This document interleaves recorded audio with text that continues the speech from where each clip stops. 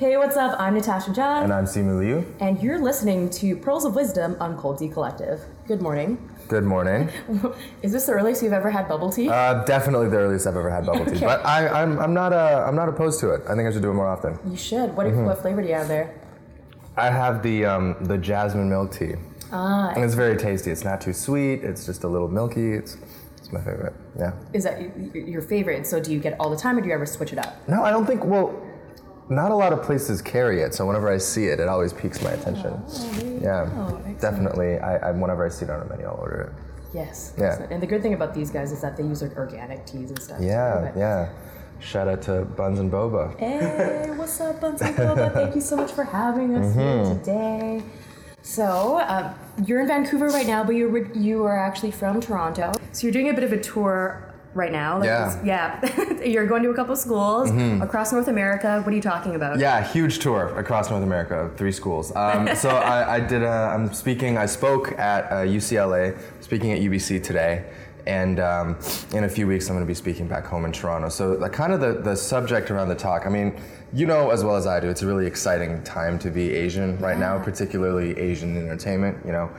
With Crazy Rich Asians and how kind of profitable, successful it was at the box office, I feel like just so many doors have opened up, and now within the community, the primary conversation is what the road is that lies ahead. Yes. And it's a very hopeful road. It's a very different conversation than we've ever sort of had. You know, for so many years, it's felt like beating our head against a wall, like trying to figure out, you know, how we can get our stories on screen, and you know, we haven't always seen that path so clearly before us. So now, you know, I think it's great that we have the options that we do, but we just have to make sure that we're all on the same page. Yeah. And, you know, we all kind of are a little bit more politically minded when it comes to showing up for movies and the content that we watch. You know, we want to make sure that for the Asians, Asian Americans, Asian Canadians, just anybody in that diaspora who wants more of that kind of content, that they are able to, they know where to look for it and things like that. Mm-hmm. Yeah. And where do you go to get that content? And how do you do your learnings? I mean, there's so much going on right now. It's kind of hard to figure out where to draw your attention to. But what has actually captured your attention? Just like, well, spending time in LA, I mean, the Asian American community in the entertainment industry is just so strong and so closely knit. So, you know, for a movie like Searching, for example, starring John Cho that just came out recently. And it's not just the hashtag, folk. It's like actually starring John Cho. Yeah, it's actually starring John Cho. He's fantastic in it. It's such an amazing movie. But in LA, you know, when it had its limited release, you had everybody just buying out theaters. Like John M. Chu bought out a theater. So the Crazy Rich Asians people bought out a theater. Harry Shum Jr. bought out a theater, and you know, a bunch of their friends in the network as well. So really, if you wanted to watch Searching in LA in its first weekend and you wanted to buy a ticket, you wouldn't have been able to because they just literally had sold out the entire run. And I think that just speaks to how politically active they are, how much they support each other. And you know, if I could just extend a little bit of that into Canada, and just so that we have a little bit more of that communal sense, then I would consider this tour a success. Yeah, definitely. Yeah. And that being said, though, I mean, at least in Vancouver, I know I came across a couple of stories where some of the Vancouver-based Asian actors actually did buy like a number of tickets to, you know, Crazy Rich Asians. I'm not sure about Searching, but you know, but definitely Crazy Rich Asians, and just to show that support. What do you think we can do to unify Canada as a country in terms of like the different Asian communities to bring that level of support when it comes to Asians in film or media? Yeah, I mean, that's such a multifaceted issue, and there's no, you know, it's not as simple as one sentence. I don't know if you guys watched Yappie or you've heard of Yappie. Yeah, definitely. So in episode 3, this is my favorite episode in the series. I'm not even in it, but in episode 3, the main character, Andrew, has to unify all the different Asian constituencies in his office. Gosh, yeah. Right, because he wants to throw like an Asian, like a bigger kind of like celebration party. But because all of the different constituencies are so focused on their own little group, everyone has a little bit of money, and he's going around trying to convince people that together they're stronger and they can have a much bigger party with a karaoke machine and everything. And it's such an amazing kind of poignant allegory. Phil has just such a brilliant mind, and he'd been working on Yappy for such a long time. But just to distill like that issue into kind of a pretty simple like workplace comedy. Oh yeah. So yeah, that's I mean, your question being how do you unify all the different Asian communities within Canada? I mean they're so fragmented. We are fragmented, not only by what countries our families are from, but like how long ago our families got there, what generation we are. Yeah. Absolutely, and depending on that, I mean, your values and your experiences can be so wildly different. Tell me about the Asian community of actors and producers and directors and writers across North America, because you're actually transcending and like crossing borders to work with all these different people. Well, I mean, when I first landed in LA, the first person that I texted was Ken Jeong. We had just started following each other on Twitter. I had never met him before in my life. Yeah, I tweeted him. Okay. And I was kind of like, hey, I just landed. Like, I don't know anything. But I know that we follow each other, so what, like, do you have any recommendation? Like, what do you, do you want to grab coffee? And he responded with a walk-on pass to Sony Studios, where he was shooting Dr. Ken for the entire production. So he was like, come by anytime, come watch our rehearsals, come watch our table reads, come watch our tapings.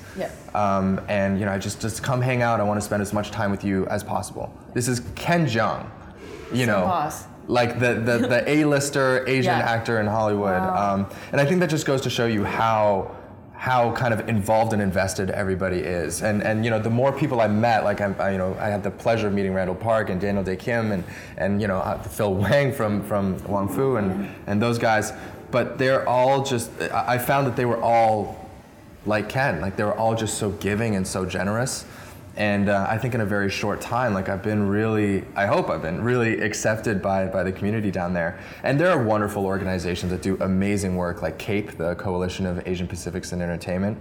I mean, they put on like networking events just to make sure that we're all mixing and mingling, getting to know each other, so that we're collaborating on as many projects as we can.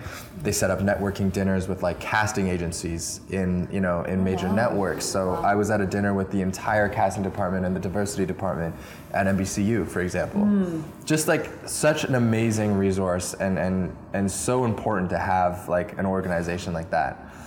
I don't think the communities in Toronto and Vancouver are necessarily big enough to have those organizations, but I think we're getting there. And so I think we need to put some thought into, like what are the moves that we can make as a group, right? But yeah, I mean, when you look at Asian Bachelorette and Asian Bachelorette 2, one of the things that stands out is just how many cameos there are, right? There's, you got Ki Hong Lee, and then you got all these amazing YouTubers, AJ Raphael. You got the Sudarso brothers. In the second one, we had Randall Park and Daniel Dae Kim. Really, again, I think I just want to hit home the point that these guys are invested. They're down. They're super ready to kind of further the cause. What's really exciting to watch is that, with Crazy Rich Asians, again, all roads lead back to Crazy Rich Asians, but that's kind of the first time that I think it proved to Hollywood and to ourselves that we kind of matter. You know what I mean? That we can make a movie break 200 million worldwide on our own. No, definitely. And I think they were obviously very strategic in their release dates and in the different countries that they released in. And just to see like that level of support and to engage just the different populations like across the world, like in that way, I thought was really interesting. So speaking of which, let's go back to Yappy for a bit. Sure, okay? Yeah, so what was that like? And I know you've worked on a couple things with Wong Fu now. What was the experience like? Did you grow up watching Wong Fu? Oh, totally. Yeah.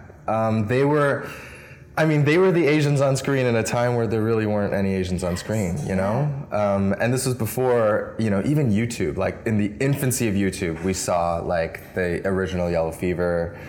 We saw all of the lip sync videos that they did, and I just, something naturally drew me to them because I'm like, oh, they're like me. Yeah. They weren't like Asian martial artists from China, but they were just like a bunch of graduates who like to kind of fool around with the camera, and I love that. And even today when we go out, they were on their Yappy tour recently. I know they were in Vancouver. They were, yes. But I joined them when they were in Toronto, and then we went to New York together. And everywhere we went, I mean, even the fans, the younger ones, the ones that are close to my age, those are two different groups, by the way. I'm not that young anymore. No. But all of them are very vocal about how much Wong Fu has inspired them. Mm-hmm. And some of them even have gone up to Phil and straight up said, like, you're the reason why I went to film school. Wow. And that's just so incredible that three guys could have had such a lasting impact on so many people. Definitely. They showed that it was possible for us. So what I think is really great about Wong Fu is that they really did open the doors, and what I love about them, and what I think I personally connect with, and I think you do as well, is that they actually did it for themselves.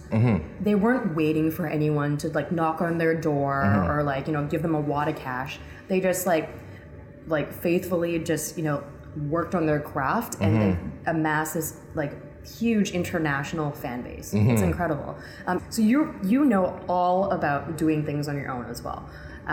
You transitioned careers, and now you have an upcoming show that you are going to be a showrunner for. Yeah, so really, I'm following the lead of people like Phil and Wes and Ted. I mean, I think you really hit the nail on the head. I mean, they were kind of coming up in an environment where if they were just to kind of wait for the opportunity to come to them, to wait for the mainstream success that that they thought they needed, it just would have taken forever. And so they took, in many ways, the only route that was available to them at the time, which was just to kind of go out and do it themselves. And it's something that they've done extraordinarily well, right? So, I mean, today they're 2 features deep. They've done countless, shorts, web series, and even a YouTube Red show called Single by 30, which was really, really, really amazing. For me, I bring that to my work every day as well, just because, things are changing for performers of color, but it's not necessarily where it needs to be yet.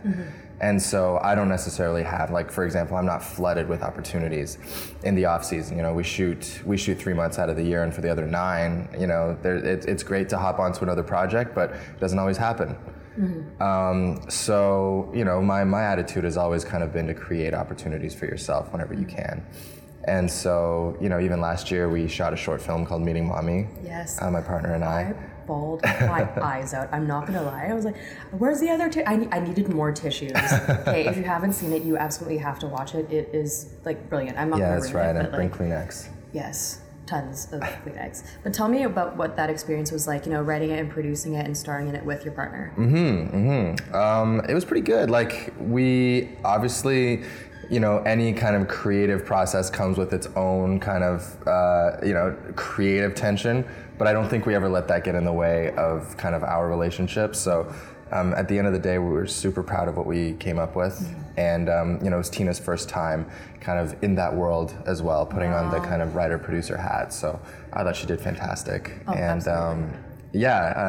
since the shorts come out, it's really been a success story for all short films, because I don't think we ever expected that we would end up on a Wong Fu website, that the video would have over 400,000 views, that we would have gotten into film festivals kind of all around the country and the continent, really. Because even earlier this month, we were in New York showing it at the NBCU Shorts Fest, which is such an amazing opportunity for us and really beyond our wildest expectations. But I think it really reaffirms this kind of idea that if you don't go and put it out in the universe, it's never going to happen for sure, right? Exactly. So yeah.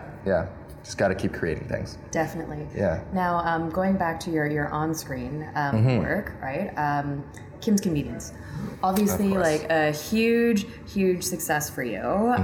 You've amassed a huge follower and fan base. And I think for me personally, what I really love about the show is that it's a show that you can actually watch with your family, and it's intergenerational relationships. But it's also really accessible. What about the show to you do you think resonates most with people?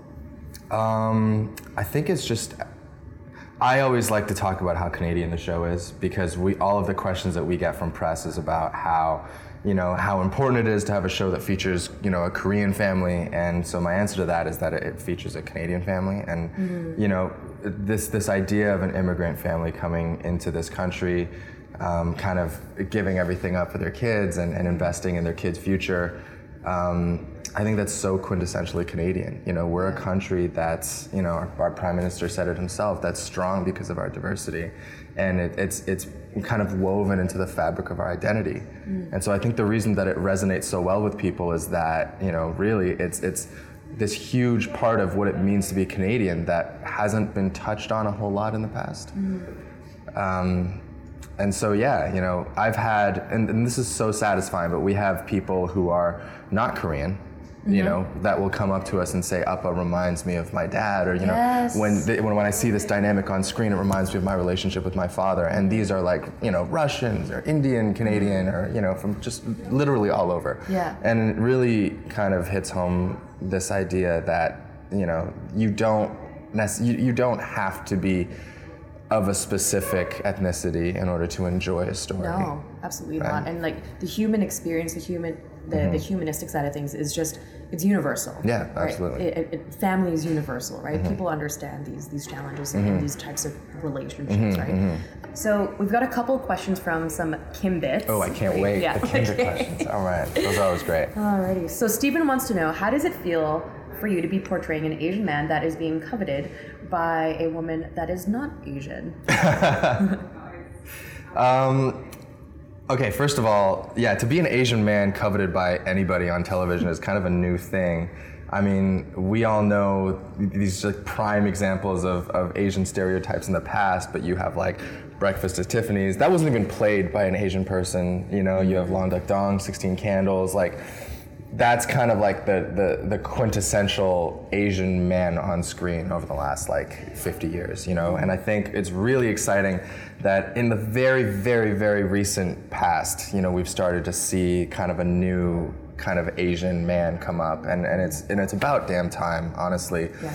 Because I think we have just like an entire generation's worth of people who grew up in a society that kind of painted them in a certain way before even knowing them. And really, I mean, if you walk down the street, even in Vancouver, there's tons of like really attractive Asian guys and attractive Asian girls, they're just like, attractive, athletic, sexy, whatever. And it's mind-boggling that hasn't, translated on screen. I think when you talk about representation, it's more than just about having the diverse faces. It's about accurately portraying them as well. And so, I'm happy to be a part of that conversation. I'm happy that Jung has, is just a regular guy who like dates, like Asian people date. Yeah, believe it or not, folks. Yeah, and and there's been Grace Lee, who's Korean Canadian, and of course there's Shannon. There's a couple of others that come in and out of his life, but and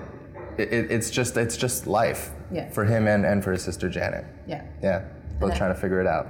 That's beautiful. That's a great response. I also have another funny question from Claudia. Okay. Not Asian, but she asked me on Instagram if you are accepting marriage proposals, and I was like, girl, I don't know. Like, he's got a girlfriend, so. Yeah, Claudia, I'm sorry. I'm spoken for, unfortunately. Yeah. Unfortunately for you. Yeah, unfortunately for her, but fortunately for you. Yeah. How have you been responding to, I guess, some of the, responses to your success on screen? And I gotta say, there's a lot of shirtless photos. There are a lot of shirtless photos. Which is great, though. For a lot of people, you're helping men and women. I thought long and hard about how I was going to represent myself online, and I just think it's funny, and it's kind of refreshing to kind of lean into this kind of shirtless Simu sort of thing. It's just not something that we see that often. Yeah. And it's also, I think that Asian men deserve to be as vain and self-absorbed as the rest of them. Oh my gosh, absolutely. And just the fact that, we really don't have that kind of exposure in the world. Like, I'm happy to just contribute to that. It's like a space that, like not a lot of people are in. So and thank you for your contribution. Oh, thank you. It's really hard. It's a huge personal sacrifice. Yeah. Yes. Yeah. Well, you got to work out a lot, right? So. So on a different note, Mark wants to know, if you were to write one episode of Kim's Convenience, what would the episode be about? Interesting. It'd probably be pretty Jung-centric, I'm not gonna lie. Yeah. No, I have a couple of storylines that we've been bugging, I mean, not just me, but the rest of the cast have been bugging our writers for. Like, we really, really want to do a holiday-specific episode. Oh, yes. Right? Like a Christmas or a Halloween or even like a... Did you ever watch The OC? How they had Chrismica? Yeah, Chrismica. Yeah, but I love The OC. something That's like a that. solid reference. Yeah. Yeah, I love it. Yes. I love it.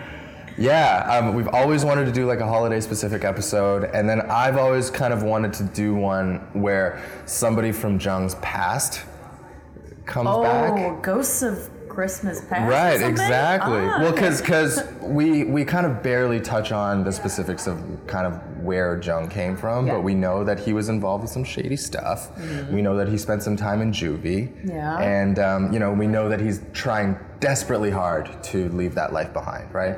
And so I just think it'd just be such a funny and interesting situation to put him in if someone from his past were to kind of just reappear. Yes. And how he kind of navigate that. Does he in some way miss that life, or is he trying like super hard just to pretend not to know that person, or Yeah. I don't know. I'd be excited to watch it though. Yes. Yeah. Oh my gosh, you've got my mind going. Better happen. Let's campaign for this. Yeah, Right? So, yeah. Should we give this episode a working title right now, or? Oh God, I think Ghost of Jung's Past is okay. I don't know, man. I don't know. So your character Jung has a challenging relationship with his appa, his father. Mm-hmm. So I was doing some research and I saw a letter that you yourself as Simu actually had penned to your parents. The McLean's article. Yeah, exactly. Yeah. So you share this publicly through McLean's, and I was wondering if you can give us a little bit of a summary of your relationship with your parents and how perhaps it's transformed now. Sure. Yeah. I think this is not a new story, right? Of growing up in a household where your parents are of a completely different, generation, culture, set of norms, and everything. I mean, they grew up in kind of like socialist China, and when they came over here, raised me in a completely different environment, and so there was nothing that they could kind of carry over. Even in language, like I was raised speaking English, and I also kind of made it a point to speak English at home, which was, which I deeply regret because my Mandarin is not where I would like it to be. Oh. It's definitely fading. But it was hard. It was hard. We clashed a lot, and of course we were going to clash. I mean, how could we not have? Yeah. And it was, it was a really kind of turbulent childhood, like I described in the article. I won't go into too much detail now, but if you want, you can read the article on McLean's. But basically, they had certain expectations for what I was going to become and what my goals were going to be, and I, growing up, came to resent that expectation. And but yeah, just growing up in an environment where I had all these expectations put on me by my parents, and it was very different from what I wanted for my own life. And so in a lot of ways I came to resent that expectation. I came to actively rebel against that expectation, and we fought pretty often. And of course when I kind of came out to them as an actor, came out as an actor. Yeah. Yes. And it really was a coming out. Like I had to sit them down, and I was kind of like, yeah, this is what I'm doing now. It didn't go very well initially. And a couple of years later, I booked a show called Blood and Water, in which I had a character that spoke Mandarin, and I kind of forced them to help me. And it was really the first time that they kind of got a glimpse into kind of how hard we worked and how much this took out of us. And they kind of slowly came to maybe not understand, but respect my choice. And then around the time that Kim's Convenience came out, my mother turned 60. So that was kind of the impetus for me writing this letter. And it was so funny, like I wrote my mother a letter before McLean's ever contacted me to write a letter. Oh, okay. So I had a kind of a much longer, much messier version of this letter that I wrote to my mom for her 60th birthday. And it was just this idea that I had been carrying something with me throughout my whole life. And even though at the point of writing the letter, things were getting better between my parents and I, it was still like, it was a very fragile kind of piece, right? Yeah. That relationship that you have with your parents when that they're arguments and you're just trying to like dodge them. So every time you see them, you're just like, let's not talk about anything, you know, super deep. Let's just like get through the dinner and then smile and be polite. Yep. And that's it. And you know, that's, I don't think any way to have a proper relationship with your parents. So I wrote the letter, and I kind of like got into it, and I kind of said, this is the reason why I resented you when I was younger. And it really, like, for me to be able to kind of be honest about my feelings, but at the same time, like, to really recognize how much they sacrificed just to come here and to build a future for me. You know, it's trying to articulate all of these kind of complex feelings. And yeah, so it's so funny. A few months later, Maclean's was like, "We're doing a series of pieces called Before You Go, where you write letters to loved ones about the words that you want to say to them, you know, while you still have the opportunity to, right?" And that was exactly the idea that I approached writing this letter to my mother as well, because I was like, you know, you turn 60. But that means that I think we still have, you know, so much time left to turn things around, you know. We have like, I think upwards of 20 years even. And so I think that that's really set a different tone for our relationship. And even this past year, I took my mother out on a Mother's Day date. It was the first time that the two of us had ever been just out together talking. And it was so nice. It was like one of my, you know, to this day, it's one of my favorite like memories. That's amazing. Just to have that moment with her. And yeah, so I mean, I know that a lot of you guys watching, just based on, you know, this is the Cold Tea Collective, we're talking about, you know, Asian Canadian issues. I know a lot of you guys watching, this will resonate with you because you do have these complicated relationships with your parents, and it can be very, very difficult to talk to them. But I would just encourage you to kind of sit down and think about how, you know, you would start to broach that conversation with them, because, you know, taking that first step in being open and honest, really, like, it will only benefit you. You know, even if that's not something that your parents are open to right away, you know, I think you should do it for you, just because, you know, we grow up with all of these, you know, complexes because of the way that we're brought up, and it's not necessarily our parents' fault. You know, they're doing their best, and they're figuring it out as they go.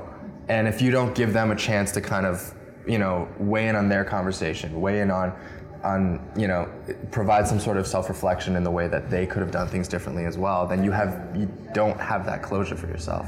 So yeah, do it for yourself or do it for them, but I think you should definitely do it. Yeah. That's beautiful.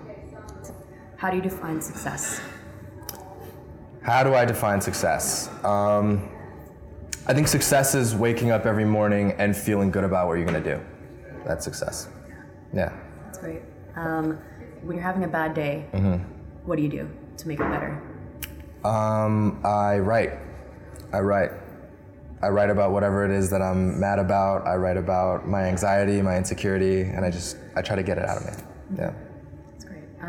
If you were to have a movie made about you and your life, who would star playing you? Other than you. Other than me. Yeah.